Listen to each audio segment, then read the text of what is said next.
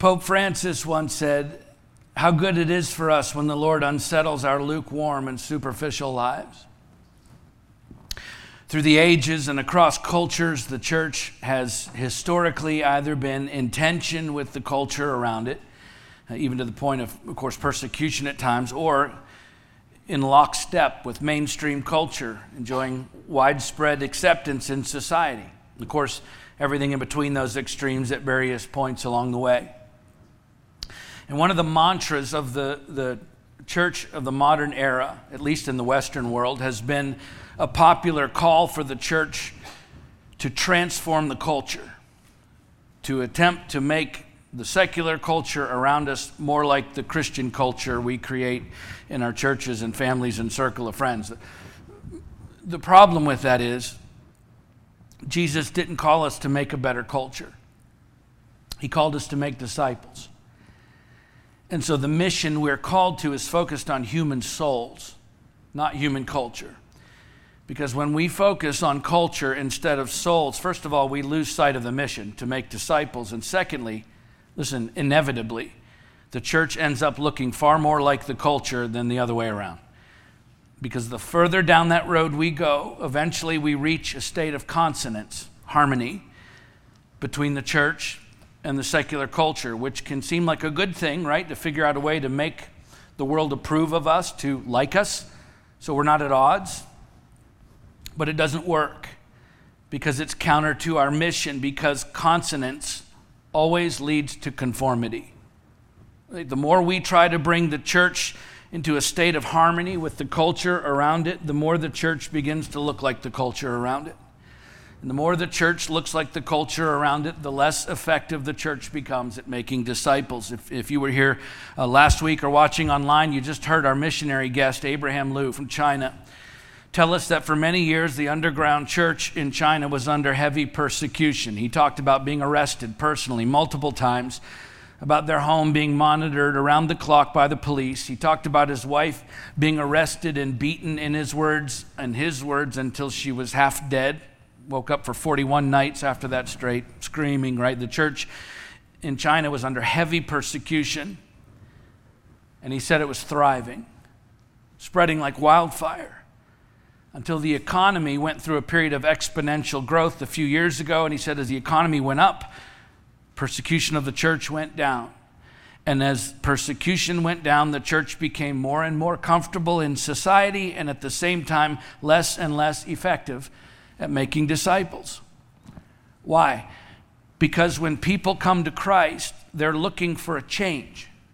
They want their life to change. They want something different than what they already have. But when the church looks exactly like the culture around it, there's no reason for someone who's looking for a change to look to the church, because it's no different than what they already have. Right? Listen, we've either been transformed by the gospel or we haven't. If we have been truly transformed, then it will be obvious to everyone that we're different, changed. Not like the lost world we're living in, but different, which will, by the way, repel some people and it will attract others. I've shared this research with you before from one of my favorite scholars, Nancy Pearcey, where she studied the growth of the church from its inception to present day. And one of the consistent trends that she discovered was that every time the church was in tension with the culture around it, it flourished. While in every period where there was consonance, harmony between the church and the culture around it, church growth flatlined. And the longer that consonance existed, the more the church began to decline. Here's a quote from that research. She says, "It is a common assumption that in order to survive, churches must accommodate to the age. But in fact, the opposite is true. In every historical period, the religious groups that grow most rapidly are those that set believers at odds with the surrounding culture. As a general principle, the higher a group's tension with mainstream society, the higher its growth rate." And so historically, when the church is not focused on transforming culture through appeasement, in other words, when we're not trying to make the world approve of us, like us, that's when the church makes disciples most effectively, when the church is actually counter culture, because that is attractive to people who are seeking a change in their lives. Again, if someone is searching for something different in their life, something new, something that isn't already what they have. Why would they run to the church if the church looks exactly like the world they're already living in? So when the church looks just like the world, I'm talking about us, when we look just like the world, I'm not talking about aesthetics, by the way, I'm talking about our message. When we adapt the message of the gospel to be as palatable to the world, as acceptable and least offensive as possible so that people will like what we have to say, then we're no longer making disciples of Jesus Christ. We're just trying to make people approve of us,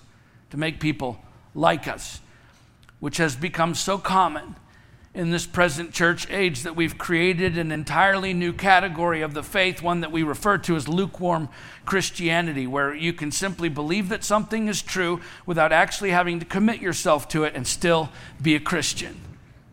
That is a grave mistake. It's what we talked about 2 weeks ago, that believing in Jesus and following Jesus are two different things. You can believe in him and still not be a follower of his. It's belief without conviction. It's faith without change. It's religion without rebirth. It's religious creed without power. It's affiliation without transformation. And it in no way, shape, or form fits the description of any true follower of Christ in the Bible. Not one. In fact, that phrase, or even the idea of someone being a lukewarm Christian, you understand that isn't even in the Bible. That is, in fact, a title that we have made up based on Revelation 3:15 and 16, which we'll see today as we continue our sermon series, working our way through the book of Revelation in what is the third installment of a 3-part sermon covering chapters 2 and 3, where Jesus issued 5 warnings for the church. Wrote 7 letters, and in there are 5 warnings to the church. So let's pick the story up where we left off last time and see what Jesus has to say to the church about the difference between those who know lots of information about him and those who have actually been transformed by him. We'll begin where we left off at Revelation chapter 3, verses 7 through 13. And to the angel of the church in Philadelphia write, the words of the Holy One, the true One, who has the key of David, who opens and no one will shut, who shuts and no one opens. I know your works. Behold, I have set before you an open door which no one is able to shut. I know that you have but little power, and yet you have kept my word and have not denied my name. Behold, I will make those of the synagogue of Satan who say that they are Jews and are not, but lie. Behold, I will make them come and bow down before your feet, and they will learn that I have loved you. Because you have kept my word about patient endurance, I will keep you from the hour of trial that is coming on the whole world to try those who dwell on the earth. I'm coming soon. Hold fast what you have so that no one may seize your crown. The one who conquers, I will make him a pillar in the temple of my God. Never shall he go out of it. And I will write on him the name of my God and the name of the city of my God, the new Jerusalem, which comes down from my God out of heaven, and my own new name. He who has an ear, let him hear what the Spirit says to the churches. Founded between 189 BC, when the region came under the control of Eumenes, in 138 BC, when Attalus Philadelphus died. Between those 2 times, Philadelphia, it was named after Attalus Philadelphus, by the way, became known as the city of brotherly love because of Attalus's great love for his loyalty for his older sibling, or at least that's the story, and he'd become known for that. That city was 30 miles southeast of Sardis. Remember from last week, on the main trade route from Smyrna on the coast to the east. It was also along the major Roman postal road from Troas that passed through Pergamum, Sardis, and then Philadelphia. So it was this ideal location for commerce. It was known as the gateway to the east, and because of its extremely fertile volcanic soil, it was ideal for growing grapes for wine, which made Philadelphia also agriculturally prosperous as well. In fact, its patron deity was Dionysus, god of wine. It was also remarkable for its sheer number of temples and religious festivals, and we actually have ancient inscriptions that describe a significant synagogue there as well, Jewish synagogue. And just as we saw in Smyrna in chapter 2, believers in Philadelphia were experiencing great conflict with the local synagogue, the church and the synagogue. So the Jewish population, of course, was convinced that because of their national identity and religious heritage, that they were alone the people of God, even though the Apostle Paul alluding to Deuteronomy 36, taught us that no one is a Jew who is merely one outwardly, nor is circumcision outward and physical, but a Jew is one inwardly, and circumcision is a matter of the heart by the Spirit, not by the letter. Romans 2:28 and 29. It was the church that was now to be called the Israel of God, Galatians 6:16, because, of course, the Jewish nation had forfeited that privilege through disbelief. And so Jesus says members of the local synagogue may claim to be Jews, but that very claim constitutes them as liars. He says, and by their slander and persecution of Christians, they've shown themselves to be the synagogue of Satan. It's harsh. And of course, in John 8:44, Jesus said to the hostile and unbelieving Jews, you belong to your father, the devil. Right? Little wonder their synagogue, he calls it the synagogue of Satan in Revelation 2:9. And because of their willingness to compromise God's word in their own lives, the Jews had gained favor, consonance, harmony with the pagan culture around them. They were willing to compromise God's word in their lives. To the local Gentiles, the Jews in their synagogue were just one more religious temple among many. And of course, the city's prospering. And just as our missionary Abraham Lew told us, as the prosperity increased, the persecution decreased, right? Pressure from the secular culture against the religious culture decreased because everyone was comfortable and happy to share and mix ideas and beliefs. No one challenged anyone. Everyone was happy, except the Christian community, the church at Philadelphia, because they refused to compromise the message of the gospel. They were determined to stand firm in their faith and their testimony to Jesus Christ and his word. They carefully attended to God's word in their lives, and it set them at odds with the surrounding community, especially the Jewish religious community, who again were more than willing to compromise their faith for the sake of comfort and ease that living in such a prosperous city afforded them. And as a result, the Jews were disassociating themselves with the Christian church as fast as they could, because they didn't want the Roman government or the pagan culture to connect them with these Christ followers who were telling everyone they could that Jesus was the only way to eternal life, and that their prosperity was temporary, and that they must repent of their sin and turn from their compromising lives and follow Christ alone, which of course didn't sit well with a lot of people who were happy with their lives. To them, these Christians were intolerant, bigoted, and hateful for telling others there was no hope for them apart from Jesus, even though it was the truth. And so heavy persecution was being brought to bear on the church, primarily by the local Jewish population who wanted nothing to do with them. Right? They didn't want the Christians to mess up the good thing they had going. And as a result, the Christians were being excommunicated from the synagogue. So Jesus says, I know your works. Behold, I've set before you an open door which no one is able to shut. In other words, he says, I know that you've refused to compromise your convictions. I know you've stood firm in the faith. And so even though the door to the synagogue has been shut to you, I've opened to you the door of my kingdom. And there is no Jew or Gentile or persecution or tribulation that can shut that door, that can keep you out of the kingdom that I have established. In fact, he says, because you've kept my word about patient endurance, I will keep you from the hour of trial that is coming on the whole world to try those who dwell on the earth. I'm coming soon.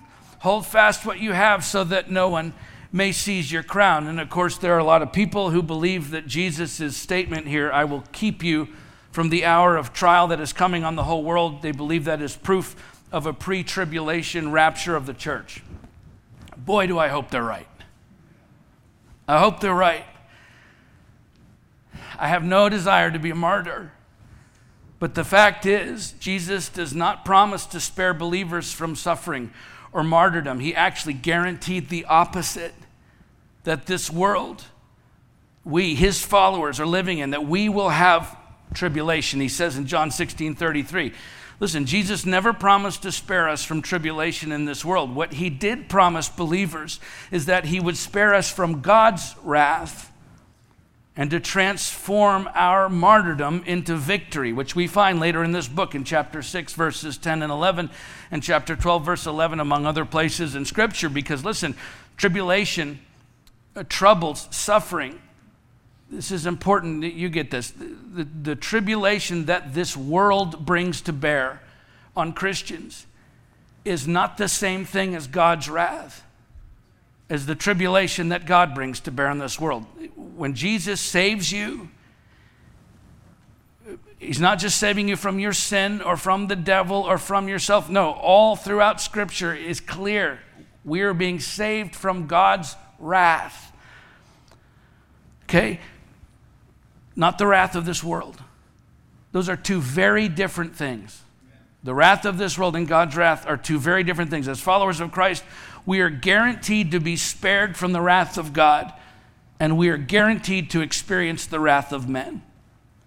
In fact, in the very next verse, Jesus says, I'm coming soon. Hold fast what you have so that no one may seize your crown. Well, there would be no need to hold fast or to worry about anyone seizing your crown if there was no tribulation or persecution coming our way. He continues, the one who conquers, I will make him a pillar in the temple of my God. The one who conquers what? The tribulation, the pressure from this world to give in, to compromise, to become just like the culture around us, just as the Jews were doing en masse in Philadelphia. He's saying, stand firm as you have been, because the wrath of this world that you've been experiencing is going to continue and even increase until I come and take you out of this world and spare you from my wrath. And then you will become a permanent part, he says, of my temple. This is Jesus addressing the part of the body of Christ who are authentic, not just believers, but followers of Jesus.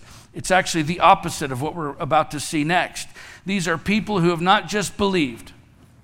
They've not just said a sinner's prayer at some point in their lives. These are people who have been transformed by the gospel. And how do we know who they are, who the true followers are? Jesus says, those who've kept my word. Those who have carefully attended to the word of God in their lives, as John says from the beginning of this book. Okay? We've either been transformed by the gospel or we haven't. If we've been truly transformed, then it will be obvious to everyone that we are different, changed. These Christians at Philadelphia were different. They were changed, and everyone in the city knew it. And guess what? They paid a price for it. And so will we. Our missionaries, Abraham and Grace Liu, paid a price for it. You understand? It's the whole point of this letter to this church. Jesus is saying, look, your testimony is authentic. Your faith is strong. Your transformation is obvious. And it's wonderful. And precisely because of those things, you are going to pay a price for being different, for being mine. Okay, look, the devil doesn't persecute people who are no threat to his kingdom. Why would he? You can believe in Jesus and live a comfortable life. But if you're going to actually follow Jesus, he said there's going to be a price to pay, not the wrath of God. We can't pay that price. But the wrath of man, just what was happening to the church at Philadelphia. Doesn't mean you can't live, by the way, a fulfilling, joy-filled, productive, and blessed life here on earth. You certainly can, but it's not without a cost. I've lost deep relationships with family and friends because of my testimony to the gospel. This doesn't come without a cost.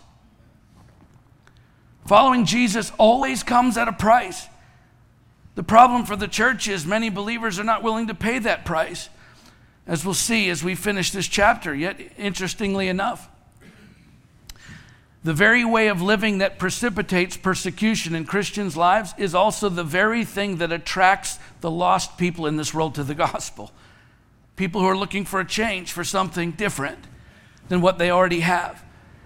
English theologian John Stott once said, instead of always being one of the chief bastions of the social status quo, the church is to develop a Christian counterculture with its own distinctive goals, values, standards, and lifestyle. A realistic alternative to the contemporary technocracy which is marked by bondage, materialism, self-centeredness, and greed. Christ's call to obedience is a call to be different, not conformist.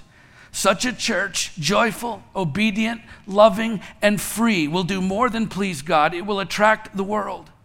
It is when the church evidently is the church and is living a supernatural life of love by the power of the Holy Spirit that the world will believe. Let's finish the story for today, verse 14 to the end of the chapter. And to the angel of the church in Laodicea write, the words of the Amen, the faithful and true witness, the beginning of God's creation. I know your works. You are neither cold nor hot. Would that you were either cold or hot, so because you're lukewarm and neither hot nor cold, I will spit you out of my mouth. For you say, I'm rich, I've prospered, and I need nothing, not realizing that you're wretched, pitiable, poor, blind, and naked. I counsel you to buy from me gold refined by fire so that you may be rich, and white garments so that you may clothe yourself, and the shame of your nakedness may not be seen, and salve to anoint your eyes so that you may see. Those whom I love I reprove and discipline, so be zealous and repent. Behold, I stand at the door and knock. If anyone hears my voice and opens the door, I will come into him and eat with him and he with me. The one who conquers, I will grant him to sit with me on my throne, and I also conquered and sat down with my Father on his throne. He who has an ear, let him hear what the Spirit says to the churches. Laodicea lay in Phrygia's Lycus Valley on the banks of the Lycus River. It was 11 miles west of Colossae and 6 miles south of Hierapolis. And it was a city of great wealth and great resources, a commercial center. It was thriving, particularly in the medical and textile industries.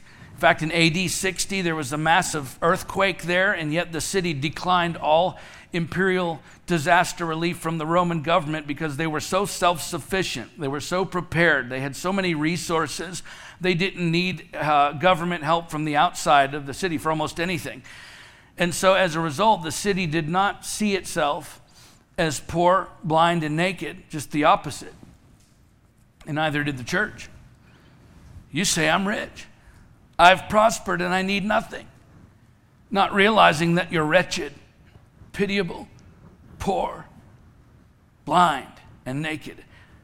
There's also evidence of a strong Jewish presence in Laodicea, and equally strong evidence that they had blended Greek pagan culture into their own Jewish religious culture in many respects. In fact, by the 3rd century, there were illustrations stamped on coins that mixed together Jewish and pagan versions of the flood stories. It's just one example. And the church, the Christian church, was beginning to accept the same practices and temptations. And so they too were very proud of their culture, their church culture, and the blending of religious beliefs that brought consonance, harmony with them and the pagan culture around them. And so with that cooperation, they had become quite proud of their self-sufficiency, except for one very important resource that was lacking: the quality of the water. And by the way, everyone knew it. In fact, Laodicea was famous for its bad water. We have ancient records that tell us it was full of sediment. Excavations of the city's terracotta pipes have revealed thick lime deposits, and there were heavy lime deposits on the waterfall cliff just opposite the city. It was a constant reminder to them and anyone who would go there of the heavy contamination of their own water supply. And the Lycus River that the city sat next to was no better. Its waters were muddy and completely undrinkable. And so to solve the problem, the city had a system of aqueducts built that piped water in from 2 other cities. About 6 miles to the north, again, was the city of Hierapolis, and had, and still has, by the way, to this day, these wonderful hot springs full of minerals that bubbled up from the ground, which were used therapeutically, like a hot tub.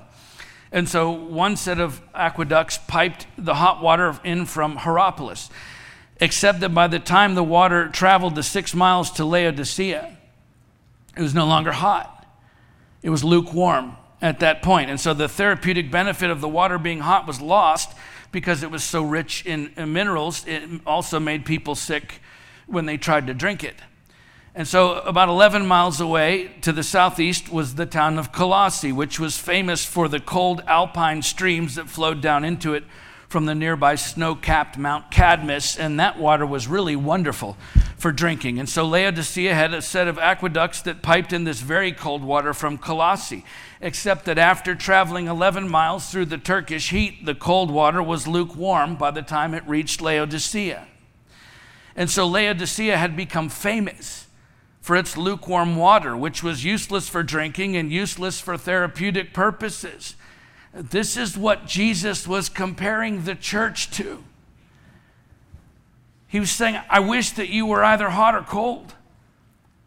Either one of those options would be wonderful and useful, but because you're lukewarm, just like your water, I will spit you out of my mouth. And by the way, the word spit in verse 16 is far too polite because the actual word in the ancient Greek, emeo, it means to vomit. So Jesus is literally saying here, if you're lukewarm, I will vomit you out of my mouth, just like your water makes people vomit when they drink it. Keep in mind, he's talking to people in the church, but he's not talking about Christians. Of course, this is not a passage we teach much anymore because it makes people very uncomfortable. We want people to like us, to like our message, to approve of us, so we don't teach this a lot anymore. But listen, we better teach it with honesty and conviction, because as unpopular of a message as it may be, it's the only one we were given to deliver to lost people, lukewarm people in the church. In fact, that phrase, even the idea of lukewarm Christian, isn't in the Bible. That's a title that we have made up based on this passage of Scripture. So we refer to these people. You've probably heard this growing up in church, that Jesus is describing as lukewarm Christians. But that's not what Jesus said. He didn't say they were Christians at all. No, in fact, he went on to say they were wretched, pitiable, poor, blind, and naked. Blind means they were spiritually lost. These are people that he says he's going to vomit out of his mouth. He's not describing Christians. We have interpreted the cold people Jesus was describing as the non-believers, and the hot being the committed Christians, with the lukewarm people being Christians who aren't quite as committed as those who are hot, or quite as lost as those who are cold. That's not what Jesus was saying at all. For that matter, nowhere else in all of Scripture does Jesus or anyone else ever describe a state of religious belief where you can exist somewhere between being lost and being found. No, you're either spiritually alive or you're spiritually dead. There is no in between. We've either been transformed by the gospel or we haven't. In our modern, comfortable Christian culture, we've created a whole new branch of Christianity, a whole new sect of believers called lukewarm Christians. It's just something we've made up. It's cultural Christianity, people who populate the church believing in Jesus but refusing to follow him. And so he issues a final warning, 5 progressive warnings to the church, each one leading to the next, which we've been covering, of course, over the past few weeks. The first was abandoning your first love, which we found in the church at Ephesus in chapter 2. The second was following false teaching. If you're taking notes, that's point 2, which is happening in the church at Pergamum. The third was open rebellion, right? Open sin against God and his word by people who say they're followers of Christ, which was happening at Thyatira.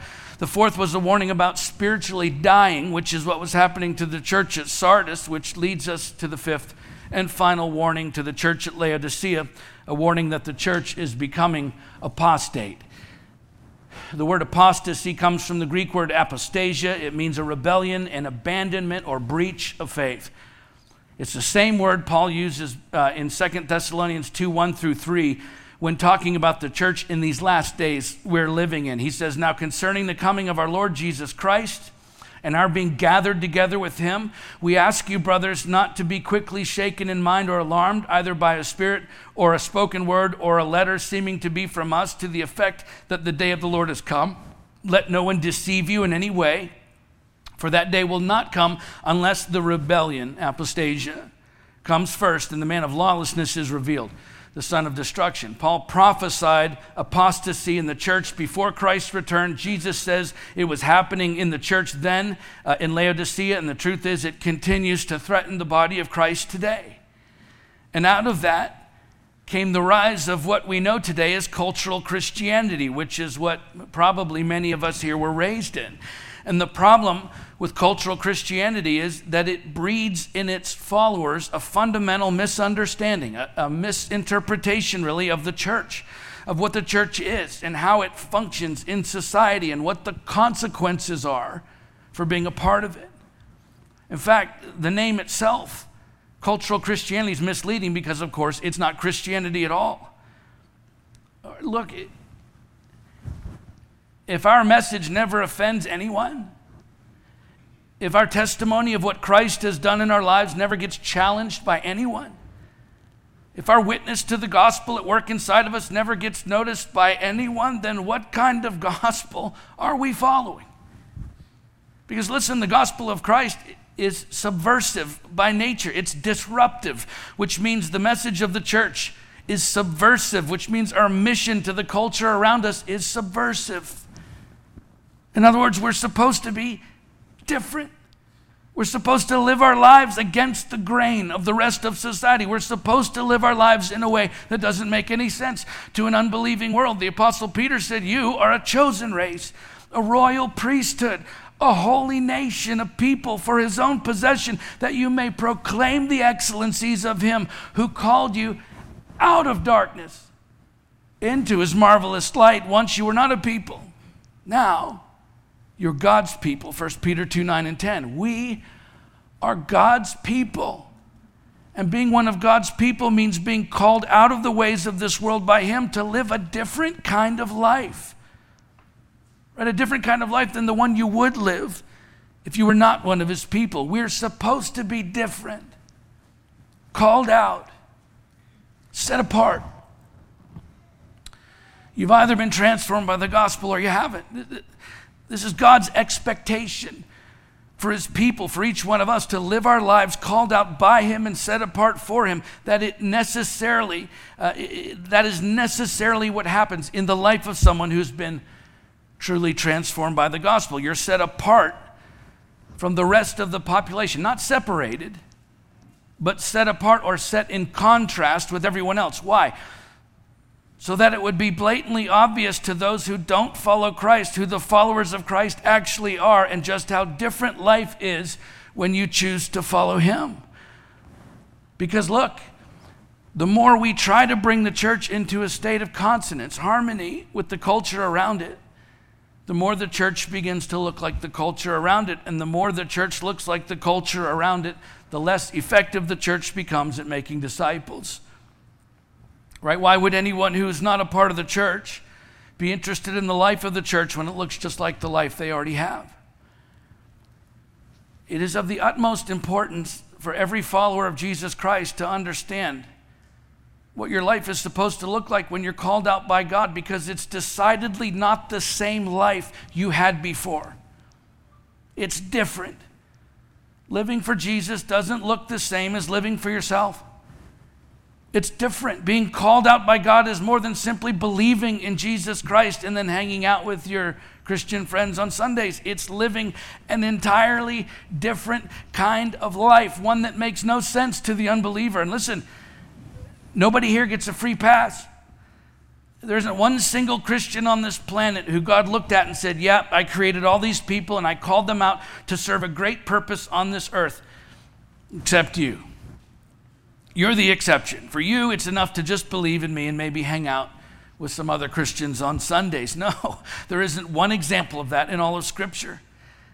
Every single one of us has been called out to live a different kind of life, different to the point that when people encounter us, there should never be any doubt in their minds that we are followers of Jesus Christ, because it is unmistakably clear by simply watching how we live and behave and talk and conduct our daily lives that we're different than everyone else. And it's easy, by the way, to blame the church as an organization for that. I hear it all the time. I've done it myself. It's easy to blame the church organization for looking too much like the secular church today, right?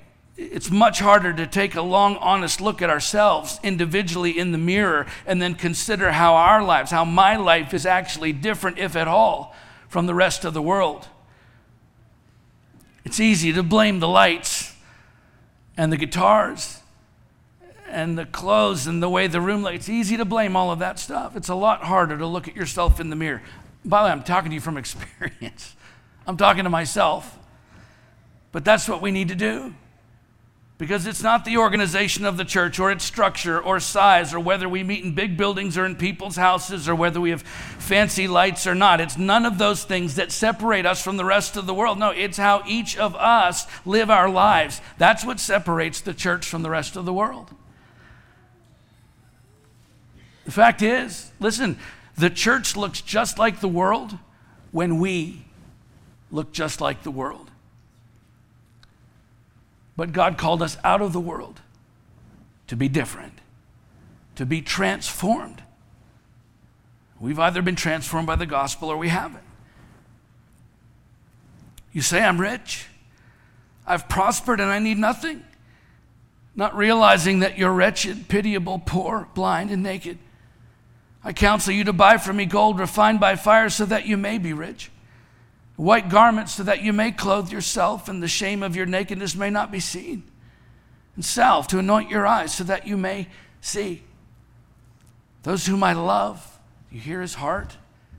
You see where this is coming from. Those whom I love, I reprove and discipline, so be zealous and repent because I love you. He's talking to people in the church, to people who believe that God is pleased with how they're living their lives because at some point they made some kind of profession of faith when in reality he says, I'm going to vomit you out of my mouth because although you may believe in me, you've never followed me. It's clear these professing believers thought what they were offering to God was acceptable, which is why he's warning them and by default to us to begin with. Remember, he says to the churches. These are to all the churches. Just answer this one question of yourself, okay, to yourself honestly. If I woke up tomorrow and I was no longer a Christian, how different would my life look tomorrow than it does today? I mean, aside from attending church with the people who know you, would the people who know you, the people you work with, the people you go to school with, your neighbors and friends and family, would it be glaringly obvious that something drastic, something profound had changed in your life overnight? Or would your life basically look the same tomorrow as it does today? Just go through your daily routine in your mind. What would be different? What would change about where you would go? Who you would see, how you would talk, what you would say, how you would spend your money and your time and your resources, or would it all basically look the same? Because listen, if the honest answer is my life wouldn't look all that different tomorrow as a non-Christian than it does today as a Christian, then maybe it's time for you to ask yourself another question. Not just do I believe in Jesus, but am I actually following him? Have I been transformed by the gospel? Because that's exactly what he's calling you to. Behold, I stand at the door and knock. If anyone hears my voice and opens the door, I will come to him and eat with him and he with me. The one who conquers, I will grant him to sit with me in my throne as I also conquered and sat down with my Father on his throne. He who has an ear, let him hear what the Spirit says to the churches. Let's pray.